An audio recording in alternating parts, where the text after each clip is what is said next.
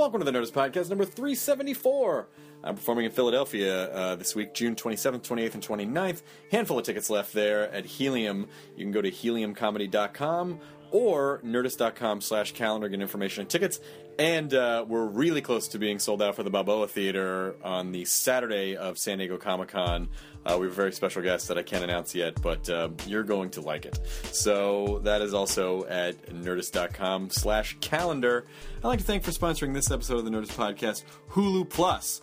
Of course, you've streamed Hulu on Hulu.com probably a million times, but now get your free trial of exclusive content in your living room on your mobile devices with Hulu Plus. With Hulu Plus, you get total control to watch thousands of shows wherever you want. You get complete seasons of things, not just the most recent ones. You can watch your current shows. You can watch full series runs of classic TV shows if you want.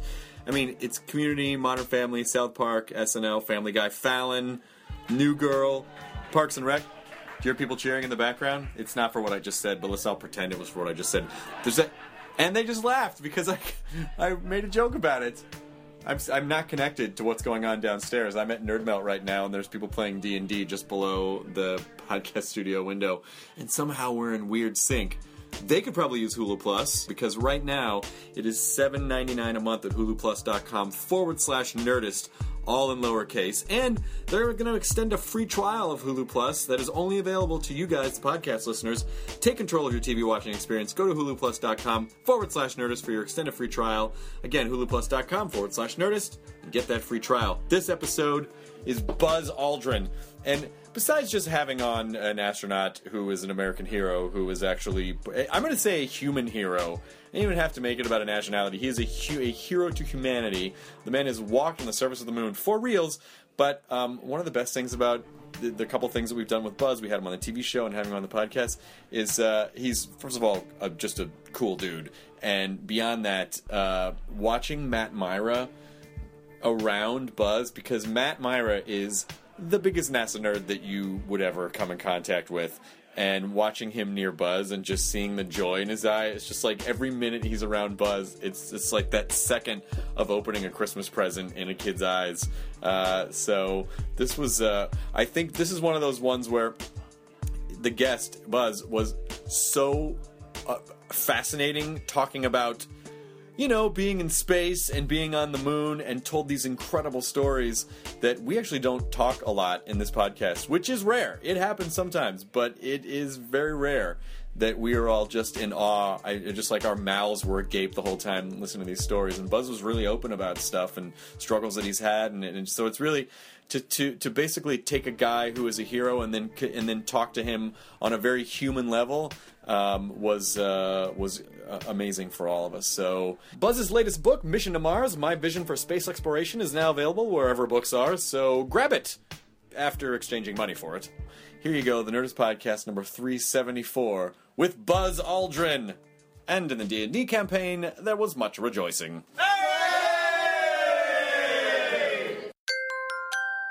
Now entering Nerdist.com.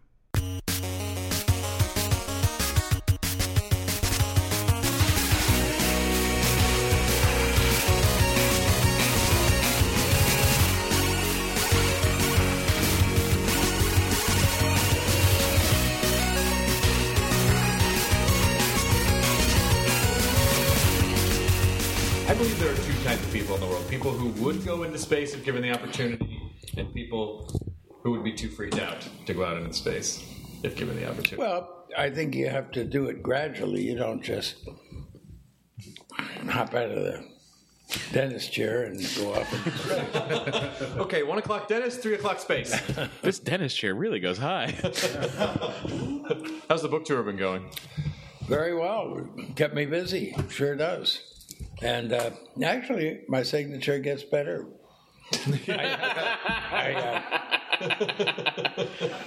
It sort of gets mechanical. Does it get more minimalistic as you go along? I weakened this hand a little bit in a zero-gravity flight. Oh, sure. Somebody down below decided to push off the bottom, and it smacked me into the roof. And I could feel it immediately. This is on the Vomit comic? Yeah. Whoa. I love it. And so, And this is a more traumatic one on this hand there.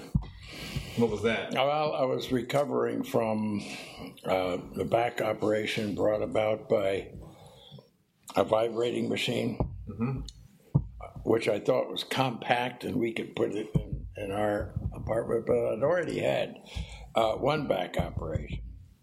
And when you get on one of these platforms about like this, and you stand on it and turn the switch on, when you lean forward on your toes, it goes up the flesh and it shakes you up here.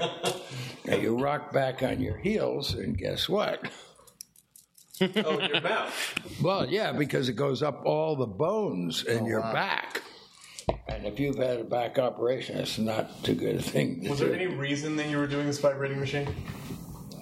Well, I thought it would, I don't know, shake off some pedaling or... Oh, I know exactly what you're talking about. That's the same kind of thing that Tom Lennon Lennon has. has one, yeah. Yeah, it shakes you really hard. Yeah, Supposedly Russian cosmonauts were trained. My cell phone. Did I take your cell phone? It's That's disappeared. quite possible. No, that's yours. This goes out live. That's mine. You don't have any more in your pocket? Surely there must be a third cell phone in those pockets.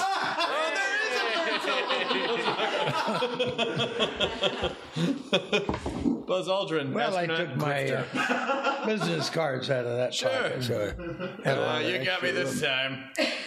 All iPhones too. I'm impressed. So, when you're not doing the book tour, what does your life generally consist of? Do you get to rest at all? No. I'm going from a conference to a conference, and I'm gathering people with ideas. I've got two sort of nonprofits. I had more, but I managed to dispose of the education when I found out that a clever idea of getting companies that want employees in the future to begin to supply the curricula for them today so that they will evolve. Oh, that's cool. And then I talked to a very smart guy who's working the education program in the state of Arizona now that he's retired from CEO of Intel. Very smart guy.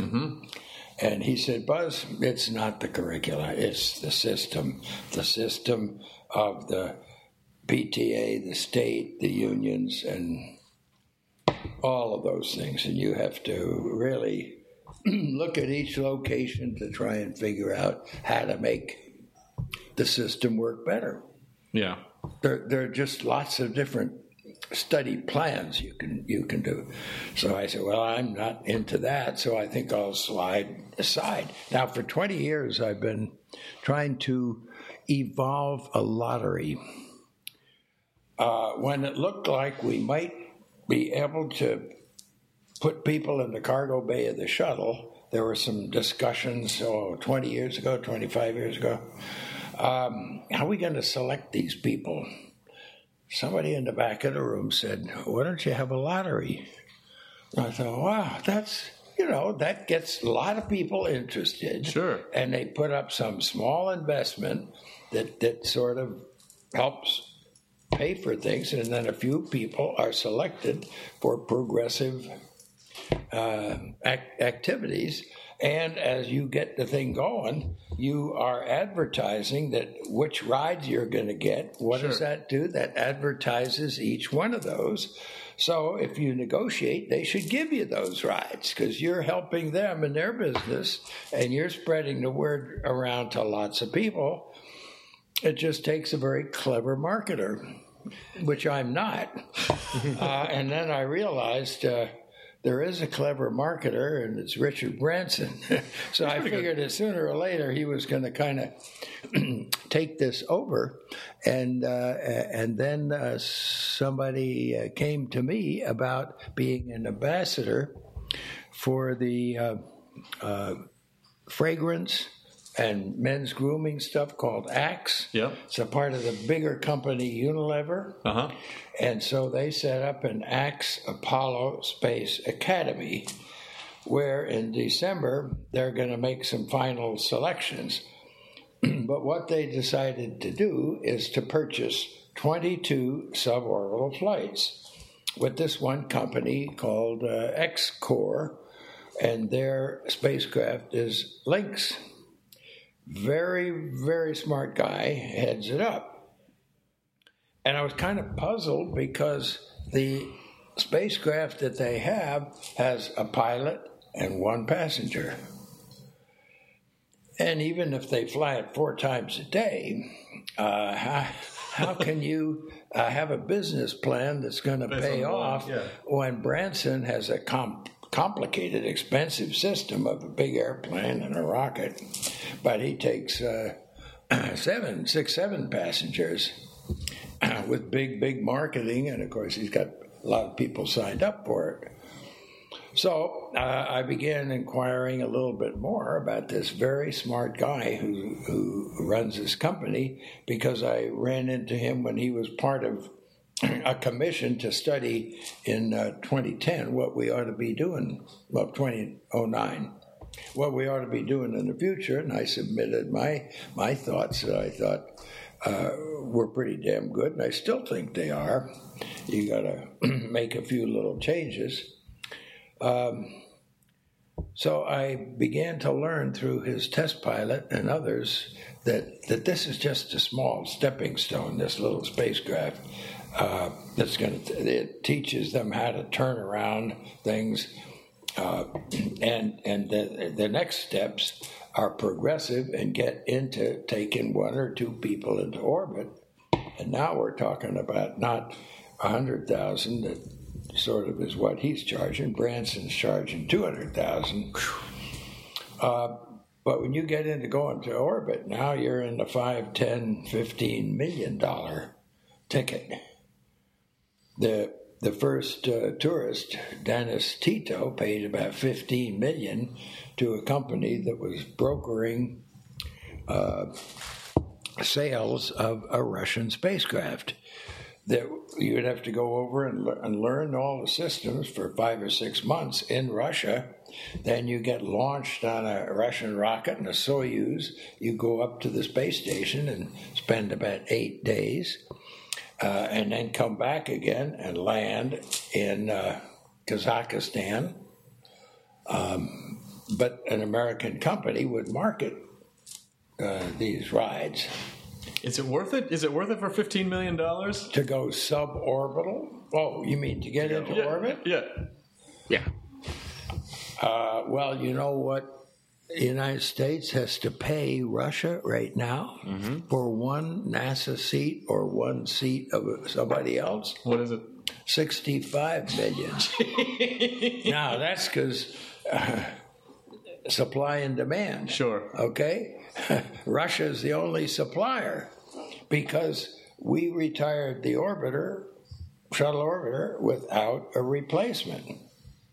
It was part of the program that was supposed to come up with we're supposed to retire finish the space station. This is President Bush's program. Finish the space station, retire the orbiter at the end of 2010. Exactly what the accident board said. This is not a safe machine. You keep flying it, but retire it at the end of 2010. So the plan that was put forth by the administrator of NASA was to finish the space station, retire the orbiter, build spacecraft that could get you to the moon by 2020.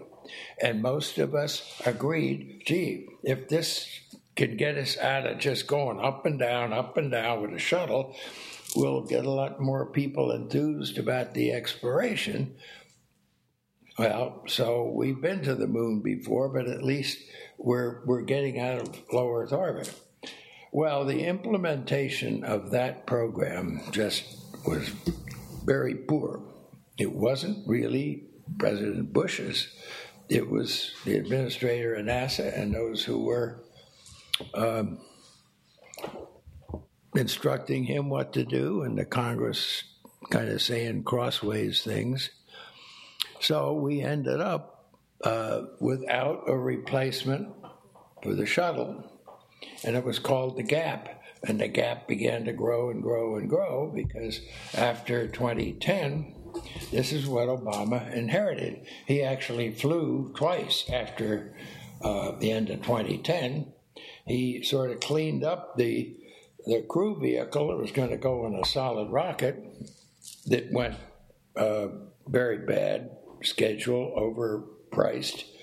And without that, the big rocket, and if you don't have the big rocket, you cancel the lander. So the only thing we had left coming out of the Bush administration into Obama was one spacecraft, really without a launch vehicle and without a mission. So that's why he set up a commission. What are we going to do in the future? And, of course, I had pretty good ideas as to what we should do. And the foremost was not waste money on sending NASA astronauts back to the moon. Now, there are a lot of people, a lot of lunar soil people and resources and this that are impatient to get back to the moon. And they say that's all we can afford. Well, if you go back to the moon, this commission that was put together said at the present funding, we couldn't get to the moon until 2030. And of course, the Russians would beat us there. And the commission said we wouldn't even have a lander. So it was not judged an affordable thing to do to go back to the moon. Hopefully, we'll get out of this sequestration and this economic downturn and begin to build the things that are really meaningful. It's kind of interesting when you say, well, we've been to the moon, and most people say that, and they just mean, we as a culture have been to the moon.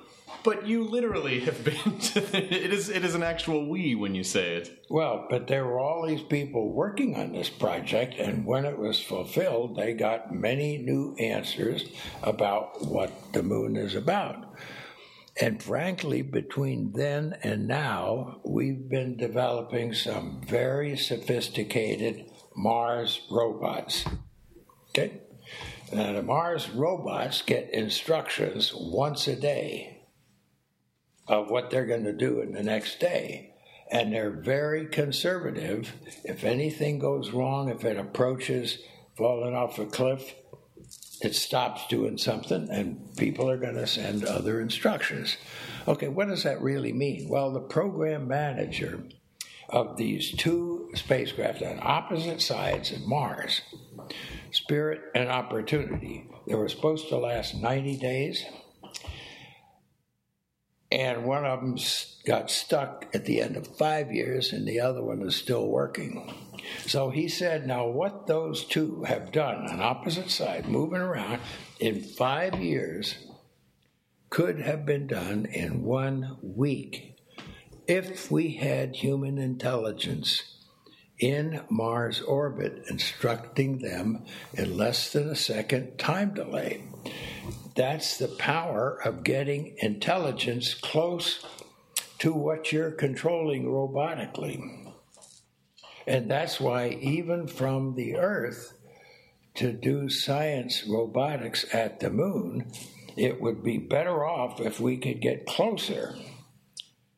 Over to Martian orbit. It can get closer to the moon. Orbit, yeah. To the lunar orbit. Yeah. Can anyone just... are we at the point yet where if we had the technology, any average person could just go into orbit, or is there still 3, 4, 5, 6 months of training that you'd have to undertake? Well, in the 3-man Soyuz, you got to learn the Russian language so you can speak to people. So you have to pay $50 million. You got to know Russian. what to do in certain emergencies. And they feel it's taken 6 months being over there to learn those things. Wow. We don't feel that it really takes all that long. It depends on who the person is. If the person is a pilot, like the first person we took in the shuttle was Senator Garn, who was the head of appropriations. That's a good thing to do. You'd like to have the guy know what it is you're doing. Well, he had 10,000 hours flying airplanes. But he was sick most of the time he was up there in the shuttle for most of his flight. And then we took then Congressman, who was in appropriations, Bill Nelson from Florida. I'm not sure how far this goes out, but anyway, he was told by the crew, now just sit back there, don't touch anything. But he's now a senator, and the person who commanded the flight that Congressman Nelson was with was under consideration for the next administrator of NASA. Oh, wow. It wasn't the president's choice. The president had somebody who was a 2-star general in the Air Force. And I met him and talked to him. But when the Senate confirmation came, they turned him down, and they accepted the person who was the commander of Bill Nelson's flight in the shuttle. Has this all... You know how intertwined these things are, and political influence. Did you understand all this when you were... No, we really didn't. Everyone was pretty much on board. Everyone wanted jobs to companies in their district back in the Apollo days. But it was so important what they had done. It was quite logical that McDonnell was going to build the Mercury capsule. They had some degree of competition. And then McDonnell joined Douglas, and to build the 2-man, it was stretching the 1-man into the Gemini program. So it was pretty clear who was going to do that. Then Apollo, that was a bit competitive, but North American Rockwell won the command module, and Grumman won the contract for the lander. And there wasn't a whole lot of arguing, and of course, how they were going to get there depended upon the rocket. Now, the rocket was a dream of Wernher von Braun, with the knowledge that he had of the V-2 rockets, and we got him over on our side, and he worked with the Army ballistic missile people, and then became part of the center in Huntsville, Alabama. And there's absolutely no doubt that his team put together a magnificent rocket called the Saturn V. And while they're doing that, Russians put up a dog. We put up a monkey. We brought the monkey back. They left the food chain. They left the dog up there. Oh, Leica? Leica. That's right. Yeah. And then it was quite clear that they were going to be able to fly somebody pretty soon. This is after Sputnik, of course, that surprised quite a few people. And sure enough, Yuri Gagarin, the ideal farmer boy who turned into a jet pilot, he was the ideal person for them to put into one orbit of the Earth. And the best that we could do was with a Redstone that was just a suborbital flight with Alan Shepard. So Gagarin was the 12th of April, 1961. The 5th of May was Alan Shepard, less than a month. Less than a month after that, the 25th of May, President Kennedy said, I believe this nation should commit itself within the decade to landing a man on the moon and bringing him back safely. Now, we didn't really know how to get there. We're building a big rocket. We had companies that were going to build a spacecraft. We were working with Mercury and Gemini, and I'm hanging out at at MIT, getting my doctor's degree. Very wise decision. I knew how to intercept airplanes. So the step-by-step training to be able to do that, if you apply that to space, the step-by-step ends you up with something in orbit. You're behind him and chasing him, and you get that way by step-by-step corrections. But now you're catching up with him. Now you need to intercept and make a join up. That is the part that I became very familiar with because it was part of my thesis. Well, this was different than the way that NASA and McDonnell Douglas were going to join the spacecraft. So there was a little bit of a competition, and some other people at NASA kind of saw the merits in what I was doing and the steps leading up to that. So my way of doing rendezvous is what we did in the Gemini program, two people. It had additional inputs, of course, to get it where it should be, but it worked so well. In the event certain failures happen, you could continue with what information you had left. And it worked so well in Gemini that it was essentially the basis for rendezvous in Apollo. Now, von Braun, rocket maker, decided he would design the spacecraft that should go on this big rocket.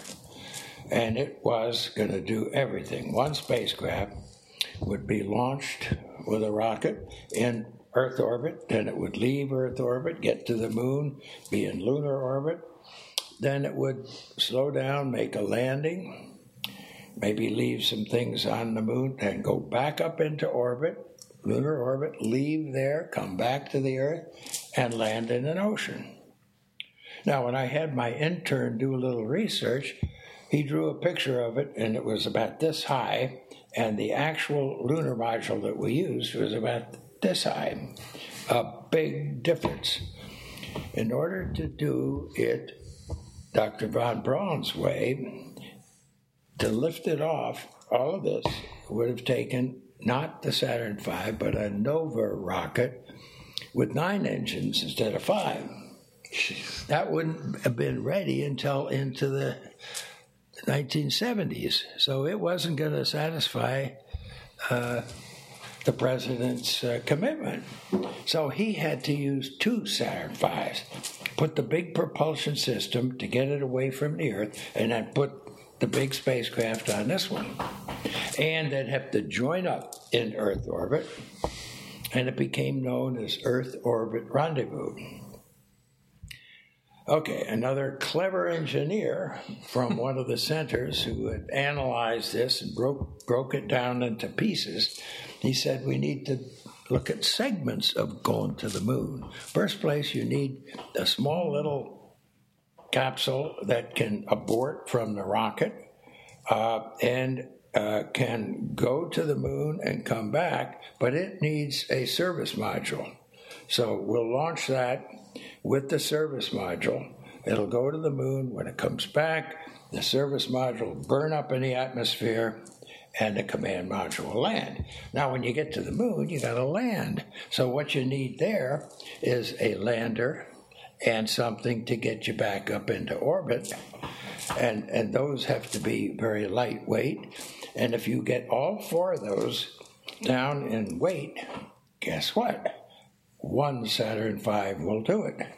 but it requires lunar orbit rendezvous.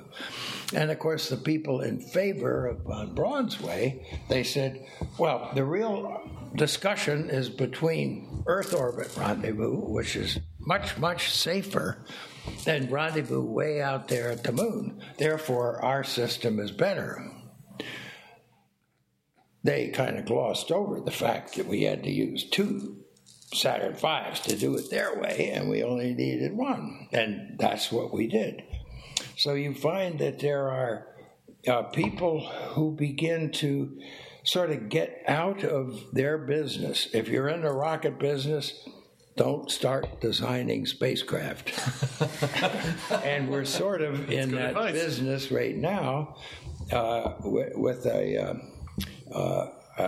very fortunate, very wealthy owner of SpaceX who's a rocket designer. Yeah. But he's also designing the spacecraft. And he's not only doing that, he's carrying cargo to the space station. So he's succeeded in gathering people together and having some good fortune. And several of the successful ones had little things that went wrong that could have scratched the whole thing. I'm told by my son, who works for a Boeing and Lockheed joint venture called United Launch Alliance, with big companies that have big overhead and more expensive rockets than SpaceX does. But SpaceX wants to take its expertise and not listen to anybody else, especially me, about how to get to Mars. And he's going to go to Mars himself and then lift off and come back. And it's like one company and a rather egotistical director of that one company trying to run the whole space program for the world. It's not international, it's not national, it's one company taking somebody there. And we went over to talk to him and explain my discovery of cycling orbits and how we can build things up gradually. We can get to a moon around Mars, and from that, we can, less than a second, we can build the base on Mars before anyone goes down there. And in order to really know how to do that, we will build the base for the other international countries on the moon. That's our contribution, bringing things. We won't land them there. And how will we learn how to do that? The big island of Hawaii is where we will practice. We will position these prototypes, and then through a satellite, we'll bring them together.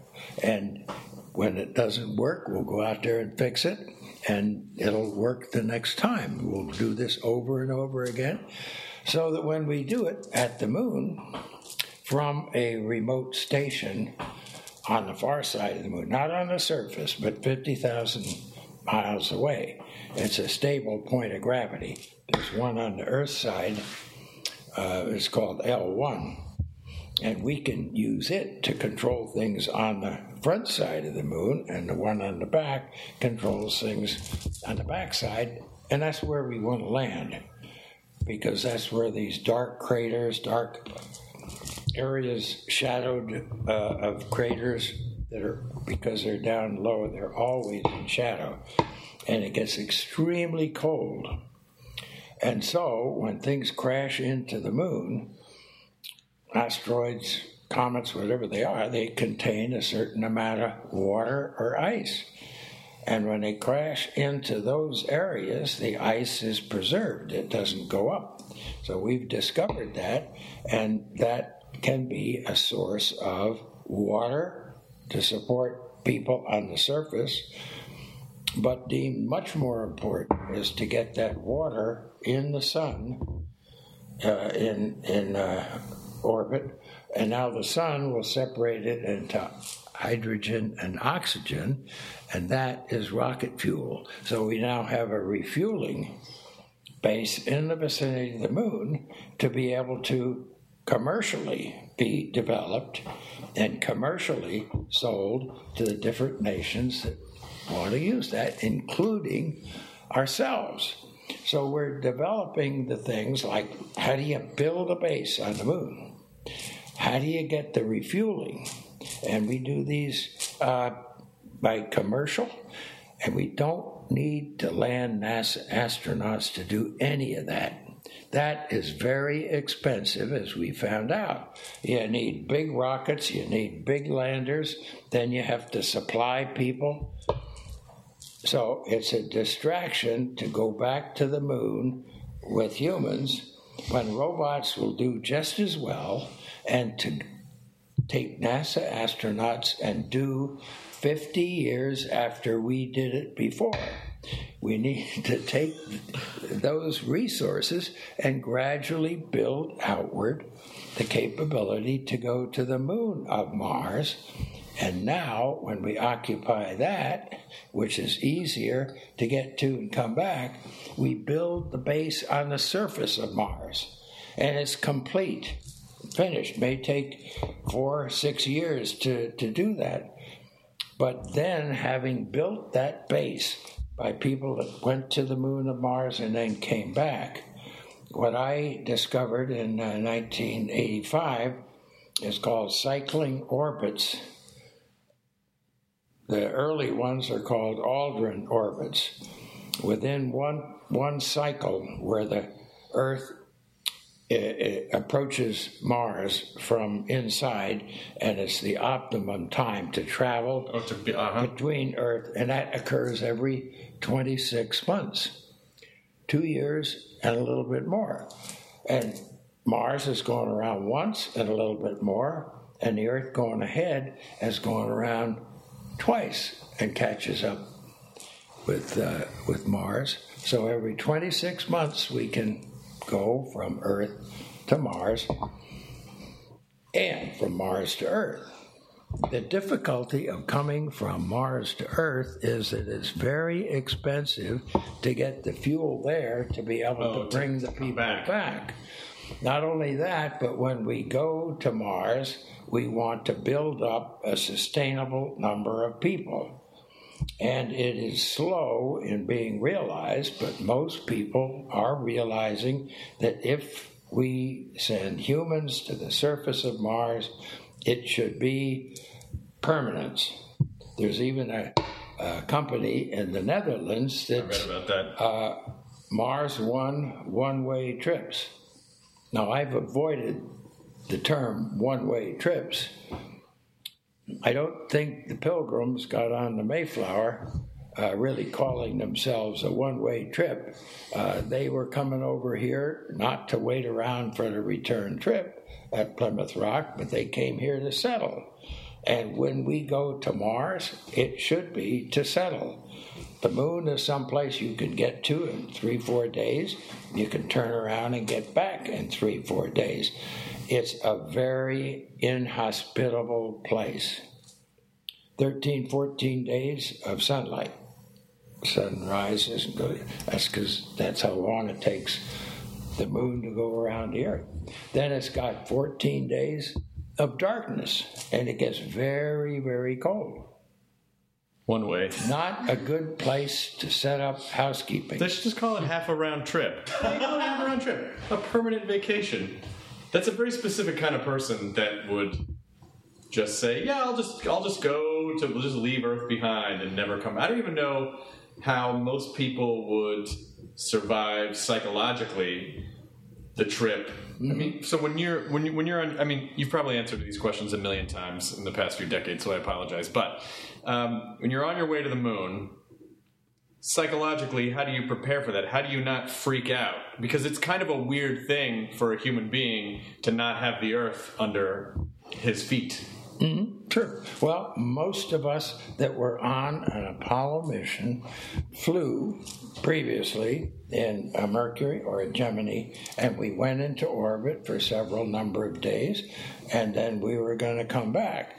This just goes a little bit further, but it's going to the moon, and the first flight to the moon just orbited it for 20 hours, 10 orbits, and then they came back. Apollo 8. But it was a pace-setting achievement to be able to get there. And of course, it's remembered at the end of 1968, around Christmas time, that the crew read from Genesis, and it was extremely moving here. Next thing we needed to do is to develop the lander. So we developed the lander in Earth orbit, and then we took the lander and flew it to the moon in a dress rehearsal. Now, Neil Armstrong and I were on the backup crew of that first flight, Apollo 8. So there was already a crew assigned to 9 and 10.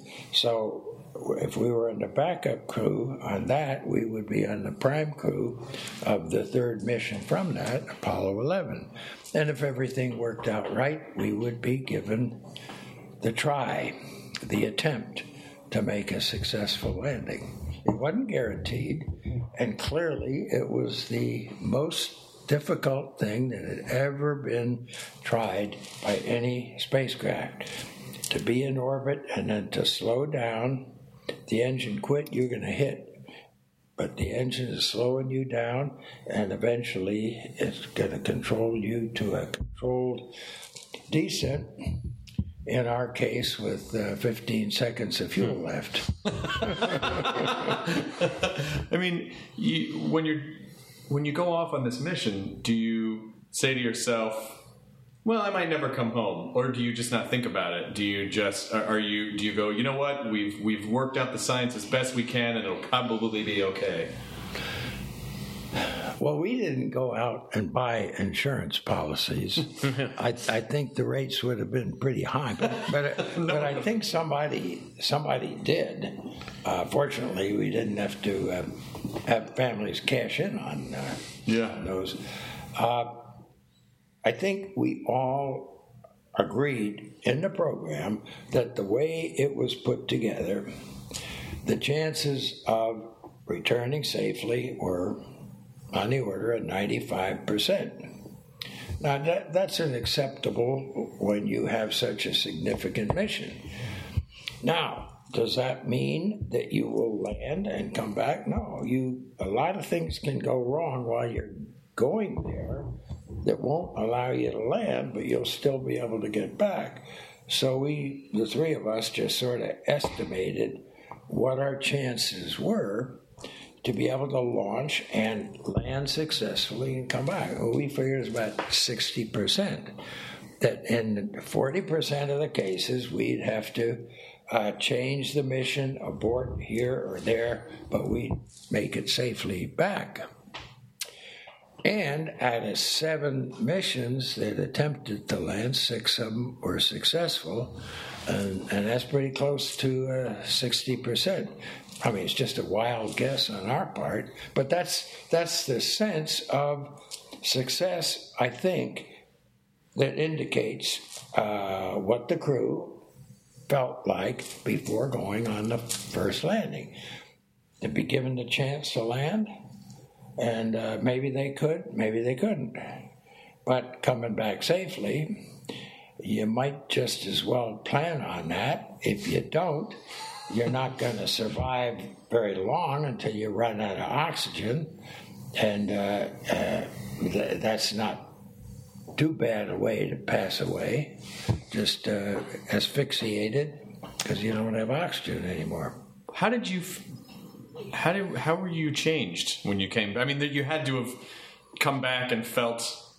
You must have seen the Earth differently. You must have seen regular life differently. How did you feel like the experience changed you when you got back? Well, certainly we were involved in parades, state dinners, and all that. And then they came to the three of us and said, "Well, we've got this round-the-world trip planned, 25, 26 different countries. And it's going to take 45 days to do this." Now, you don't have to go if you don't want to. Can you imagine anybody having gone to the moon and then getting the Presidential Medal of Freedom, and then saying to NASA planning, and the president planned this round the world trip, and then saying, I just don't think I'm up to it. There was absolutely no choice. We were going whether we liked it or not. And it was a bit stressful. Now you come back from that, and you have dinner in the White House, and the president says, well, I think I know what Mike Collins wants to do, because he's talked to the Secretary of State, Secretary Rogers, and they've got a position. And Neil, what would you like to do? And Neil says, well, I'd like to stay with NASA and work in the aeronautics department. He was a test pilot of airplanes, having flown the X-15, clearly oriented toward airplanes. Sure, I'd been in combat, shot down a couple of airplanes, but my emphasis at MIT was doing things in space. And I felt that staying with NASA, there were just not that kind of opportunities. So I said I'd just as soon go back to the military service that I came from, and was still in the Air Force. Graduated from West Point, and at this point I was a colonel and had about 18, 19 years of service, and could retire at 20 years. But in my background, I had been at the Air Force Academy in 1955 when it first opened up, and the cadets came in, and the dean of faculty had an aide. That was me. So I was there and saw the Air Force Academy open up, and then they sort of eased the dean out for some reason. So I flew with the upperclassmen who, when you bring the first class in, there is no upperclassmen. Oh, right. So they took second lieutenants who had just gone through pilot training, who were fighter pilots, single engine, but they were second lieutenants. And they said, now, if you guys will give us 2 years of your career and be upperclassmen again, because many of them had gone to a service academy, we'll let you fly F-86 Sabre jets in Denver. Pretty high altitude, pretty short runway. So when the dean left, I was an instructor for those guys, upperclassmen, until I sort of negotiated a very plush assignment, the best overseas assignment, flying the best aircraft that the Air Force had, which was a supersonic F-100 in Germany. Is that your favorite? Is that your favorite the one? Sabre jet in Korea was the favorite. It was just a much better behaved airplane. Didn't go as fast, but it also turned a lot sharper, and you really had to one pass and haul ass is what you do with the F-100. You come in, make a pass on somebody or something, and then you get out of there with afterburner as fast as you can. Well, I think before, so what I'm trying to get at is what does it do to your personality? I mean, obviously you come back from the moon, and you're certainly, everyone knows who you are, and you're doing these parades and everything, but how does it change your outlook on life? I mean, do you not get upset about stupid things anymore? Do you appreciate life in a different way? Do you feel like, well, I've done this, I could probably do anything? Like, do you feel, how does it change you emotionally? Well, later flights were going on until 1972, the end of 1972. And I wasn't assigned to the Air Force Academy, unfortunately. One of the characteristics of my entering the astronaut program is that I had chosen not to be trained as a test pilot. I had put more emphasis on understanding fighters and what that could do, and then writing my doctoral thesis at MIT on joining spacecraft together. So I was a spaceman. Neil was an airplane man. But where did they send me? Not to the Air Force Command to become Commandant of Cadets, which I would have loved to be, but to be Commandant of the Test Pilot School. Not exactly what I wanted to do, but I did the best I could until it became clear that this was not leading to a good, rejuvenated Air Force career. So now I retired, and now things are not going well. I don't know for sure what to do.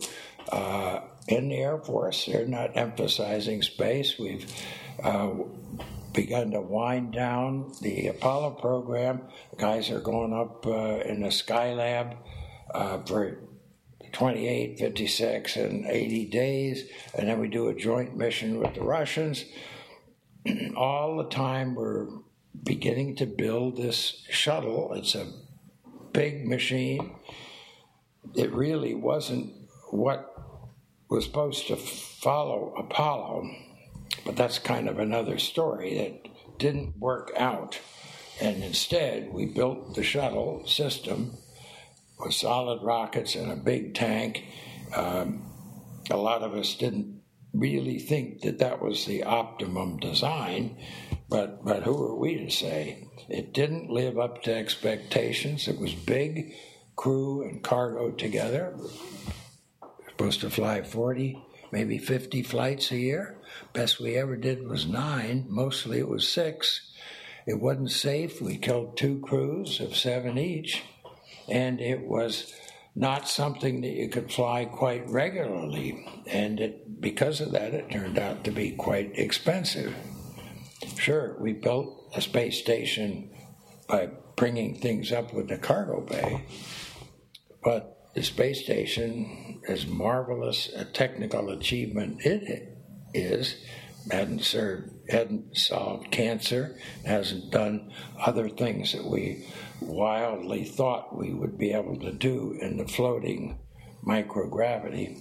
It's there, but it tests crews and their ability to withstand times in space. So as a biomedical examination, it's been quite good.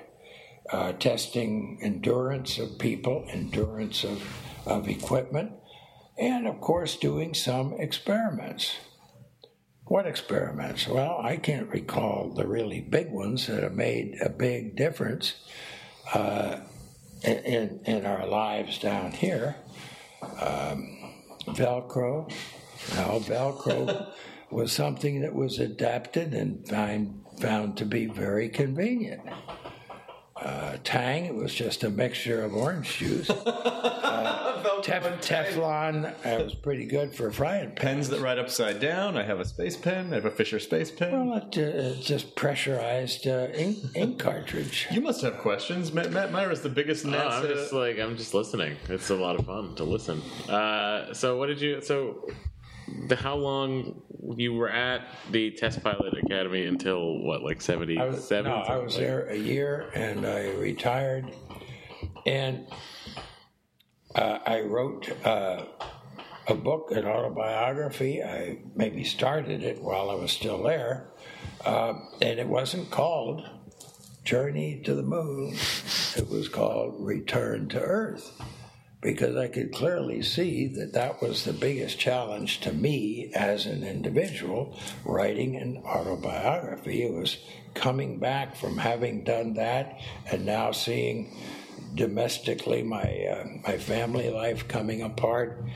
I sought psychiatric help. I became a member of the National Association for Mental Health, giving talks to different chapters. Not exactly what I had in mind as a youngster, to be a spokesman for mental health.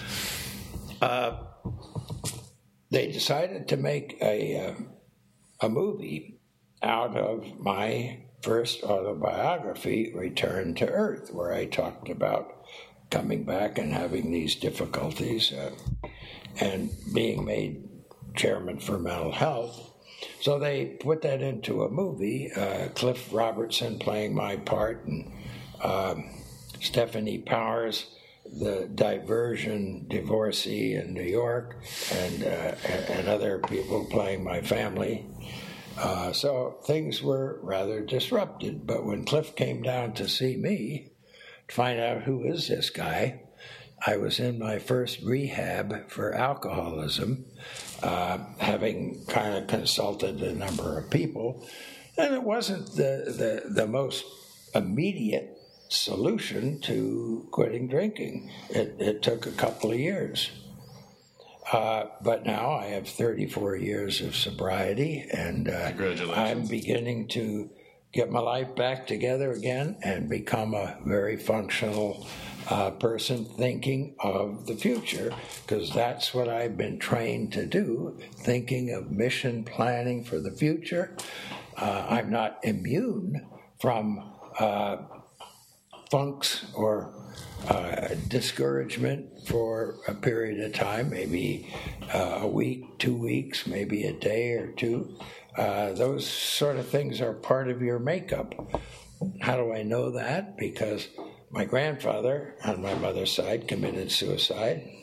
My mother did commit suicide a year before I went to the moon, and some nieces on my uncle's side also committed suicide, and I inherited those genes, and so have other people in my family. But was there less focus on? There was probably less focus on mental health at that time. Was it like, I would imagine people didn't want to talk about it, or they thought, oh, if you seek out help, you're broken, or you can't. Like now, it's very accepted where people go get help, get therapy. It's okay. Well, that's why the reaction to my autobiography of Return to Earth was kind of surprising to people. It really wasn't to me, because I felt I needed to tell that story and not sweep it underneath the rug, but guess into the future how things might work out. And they didn't work out quite the way I thought. I became an alcoholic. Well, I can imagine. I mean, or I can guess, actually, that especially at that time, you come back from the moon, or any great achievement. If you climb a giant mountain, and then it's the culmination of so much work, and then it's over. Yeah. Like, oh, what? What is your life? Well, he went to the moon, and then he became an alcoholic, and then we forgot about him. Not me. I knew enough to get involved in the things that I felt would move the program beyond the space shuttle and the space station. I had different designs for space stations that I tried out on people. Buckminster Fuller was quite an inspiration with his. I had a lot of toothpicks and glue guns putting things together. Yeah. So I immersed myself in things like what might future landers be, like going to the moon, and we were beginning to think about taking ordinary people into space, so that's where I got the idea of a lottery and other education things. But then I started looking at, well, how can we come up with a better way of going between the Earth and the moon and back and back and back? Can we have something that continually does that? Basically, in order you leave Earth, you cycle around the moon, you come back. When you go back out again, the moon isn't there, it's over here. So you go out further, you come back. Next time you go out, the moon's over here. The third time, 1 month later, it's back here. So you go circle around it again. And there's several combinations. If you can encounter the moon and it'll turn your outward velocity into inward, maybe you can go out and then you come by and the moon takes your inward velocity and turns it back out again. Do you think people... Do I know whether that works? Not for sure, but I suspect it might. That didn't turn out to be too attractive to NASA because it was good for tourism, and NASA was not ready to send people skim by the front side or the back side. Sure. And the Russians have been thinking about it, but they haven't employed that yet. But because that wasn't received that well, it was suggested by a former administrator at NASA, Buzz, he was the administrator at NASA when we went to the moon. He said, Buzz, why don't you look at these cycling orbits between Earth and Mars? So I got out the back of an envelope and a couple of other things and trusted the seat of my pants, and I'd learned enough about approximations, and I thought, well, now if you do that, and lo and behold, it worked. You could depart Earth, 5 months later, you swing by Mars, and then total of 21 months later, you come by the Earth again, just the right speed, right angle, and it keeps doing that. Beautiful, brilliant. Nobody thought of that. Now, the administrator of NASA used it in his study for the future that came out in 1986. Since that time, do you think anyone in NASA has used cycling orbits as a basis for taking people from the Earth to Mars? No. It's kind of disappointing, but no, they haven't. Well, I worked with Purdue University, and we've refined these considerably, so they're much more attractive than my original orbits. And there's no doubt in my mind that that's what we're going to do, despite the not invented here attitude of companies and governments. It's called NIH. If they didn't think of the idea, it can't be any good, because they're supposed to be thinking of these things. Well, we have a couple questions from Twitter for people who wanted to know stuff, just really fun, specific stuff. This is from Professor Abby. What did the outside of your spacesuit smell like? I've heard it smells burnt. When we got back in the spacecraft, on our flight, we were a little dusty. Not so much as on later flights. But there was dust that we tracked in, and despite vacuuming with the suit return valve, I lay down on the floor, and there was a fair amount of dust on the floor, tried to go to sleep. While I was there, I noticed something that shouldn't have been there. It was a broken circuit breaker. The tip end of it broke off. And that's what's used to push in and pull out and make the circuit work. So I was kind of interested in what circuit breaker it was. So I looked at the rows of circuit breaker, and here's this one broken off. The engine arm circuit breaker, the one that's got to be in to light the descent engine, and then you pull it out, and when you get ready to leave the moon, the ascent engine, you got to push that circuit breaker in, otherwise the ascent engine isn't going to light up. So it's a pretty crucial discovery. But while they're laying on the floor, we got to get a smell of what the dust was like, and it wasn't real characteristic. It was reinforced later as being something like you sprinkle ashes on the dust of a fireplace, mm-hmm. and you get that burnt charcoal. Oh, right. Odor, and that's pretty much what it was. What did you guys, when you're heading back to Earth, were you able to have any kind of normal conversation? Was everyone kind of silent, or was it all work talk, or were you like... Like Colin steal your razor? What happened?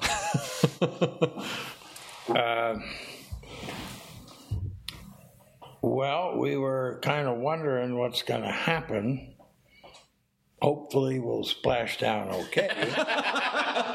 And then we knew ahead of time that if we had been on the surface of the moon, some people felt fairly strongly that dust just might have germs in it or some properties that could be advantageous to human beings back here.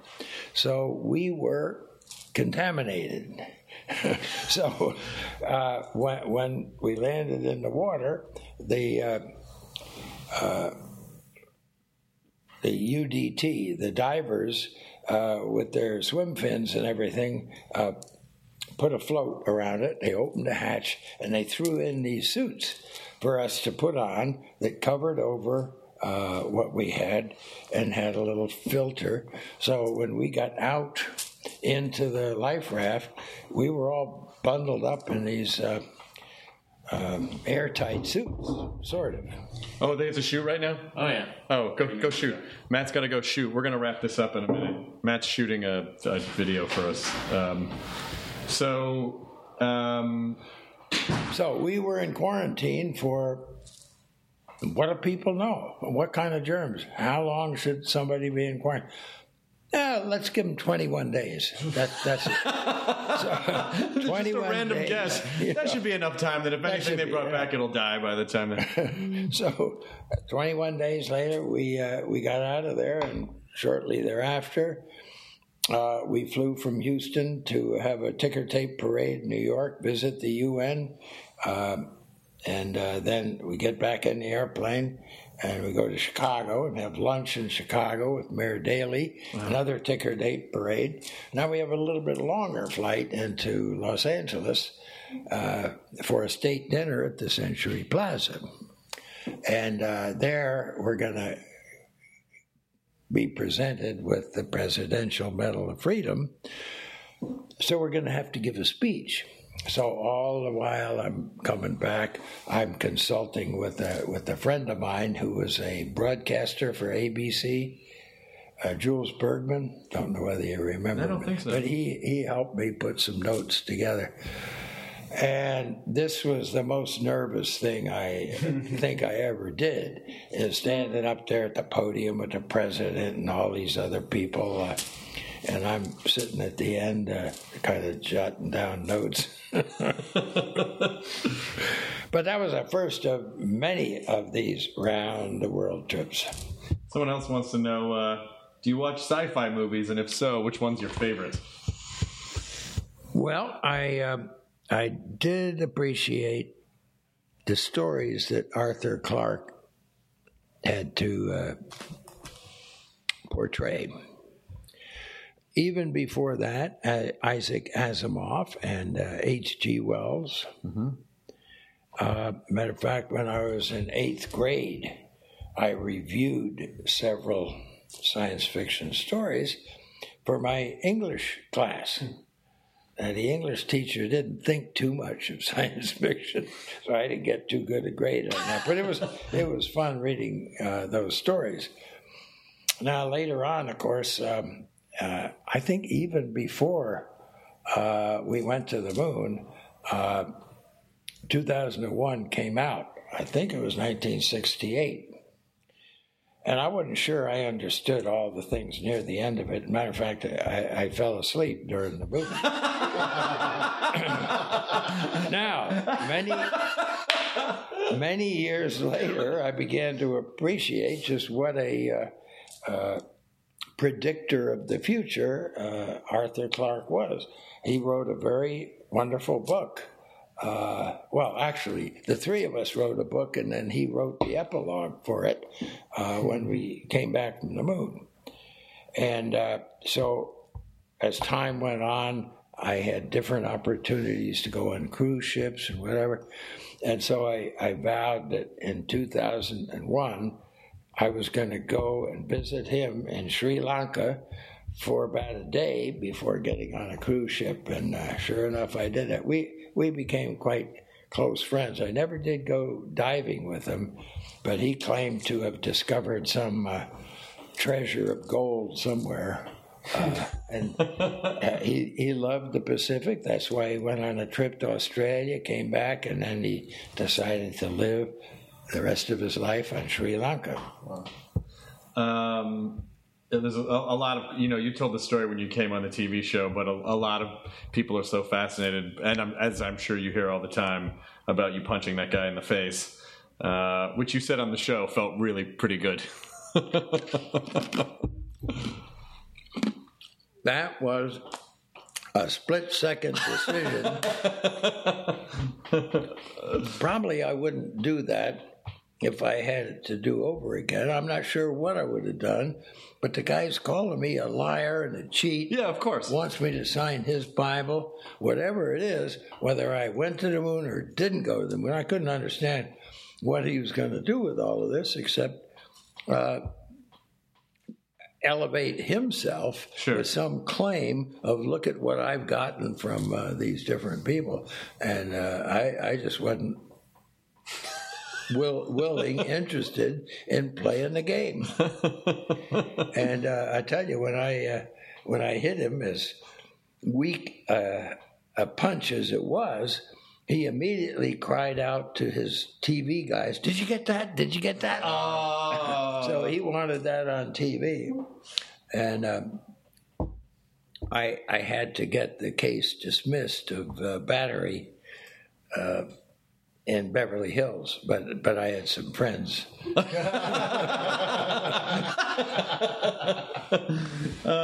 Stephen E. Yates wants to know, what was the most surprising aspect of the environment of the moon? We had attempted to train under the conditions that we thought we might have. We went to Hawaii, Iceland. We did survival training in different places, Panama in the desert, and attempted to see what we could observe through the telescope under night conditions.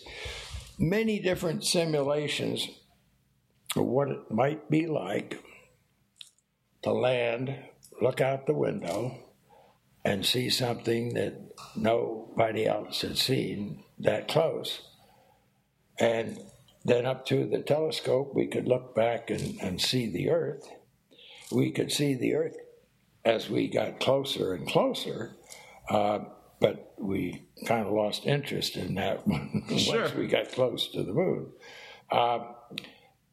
But then to look through the window and see Neil kind of prancing around at one frame a second on the camera, picking up a sort of an emergency contingency sample in case we had to scurry up, get him back in, and head back before we filled the rock boxes, which are pretty heavy, and it got quite involved to go around and sample, take pictures and do that of but we didn't want to get outside and then get back in a hurry and not have some dust.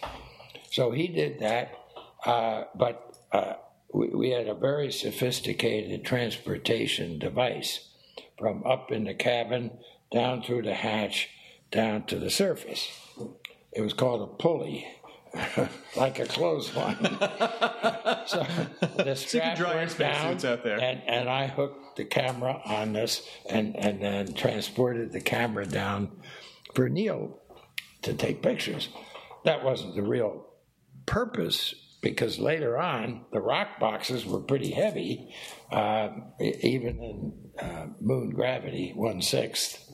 But we had to carry those rock boxes up with the same sophisticated transportation system, because it's pretty hard going up the ladder carrying a big rock, a big box of pressurized, closed, containing rocks and sand and dust. But I could see that it was pretty easy for him to move around. So when I got down there, sure enough, I'd been spacewalking in my first mission, and it was even easier to move around than I thought it might be. There was no concern about losing your balance. If you began to lean a little too far, you just push off with your foot and go up and then go down like that. And you do that here, and you lean over, and you got to skip pretty fast to keep from smacking the earth. Yeah. So, by the way, did you follow Commander Hadfield and all of the... I did. Yeah. Yeah. I think he must have gotten that from my doing a monologue with the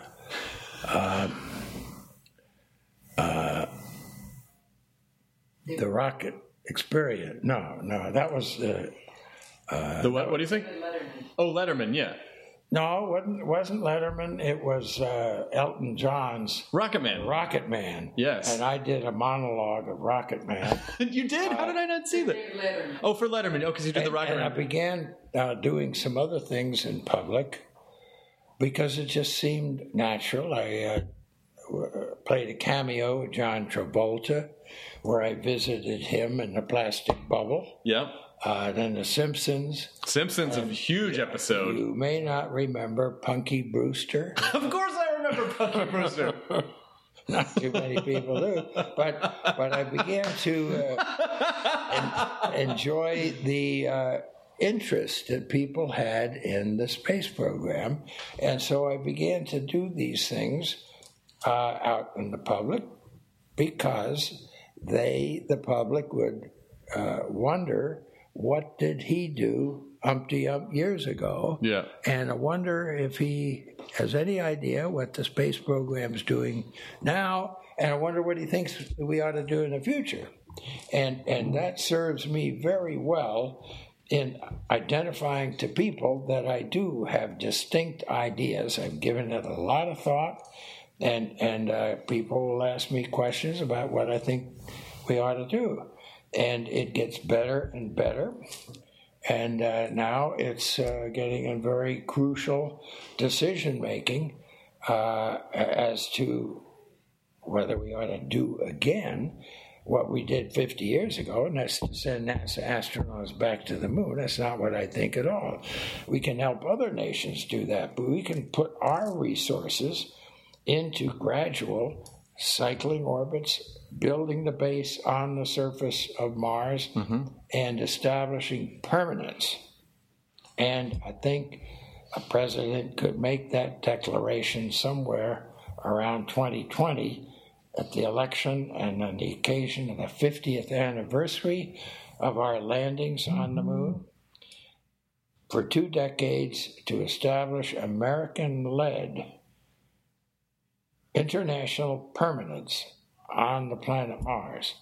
And that proclamation, that commitment, is going to be remembered for hundreds of thousands of years in the history of humanity on the Earth, deciding to begin to populate, settle, and grow a settlement on another planet. That's a big deal.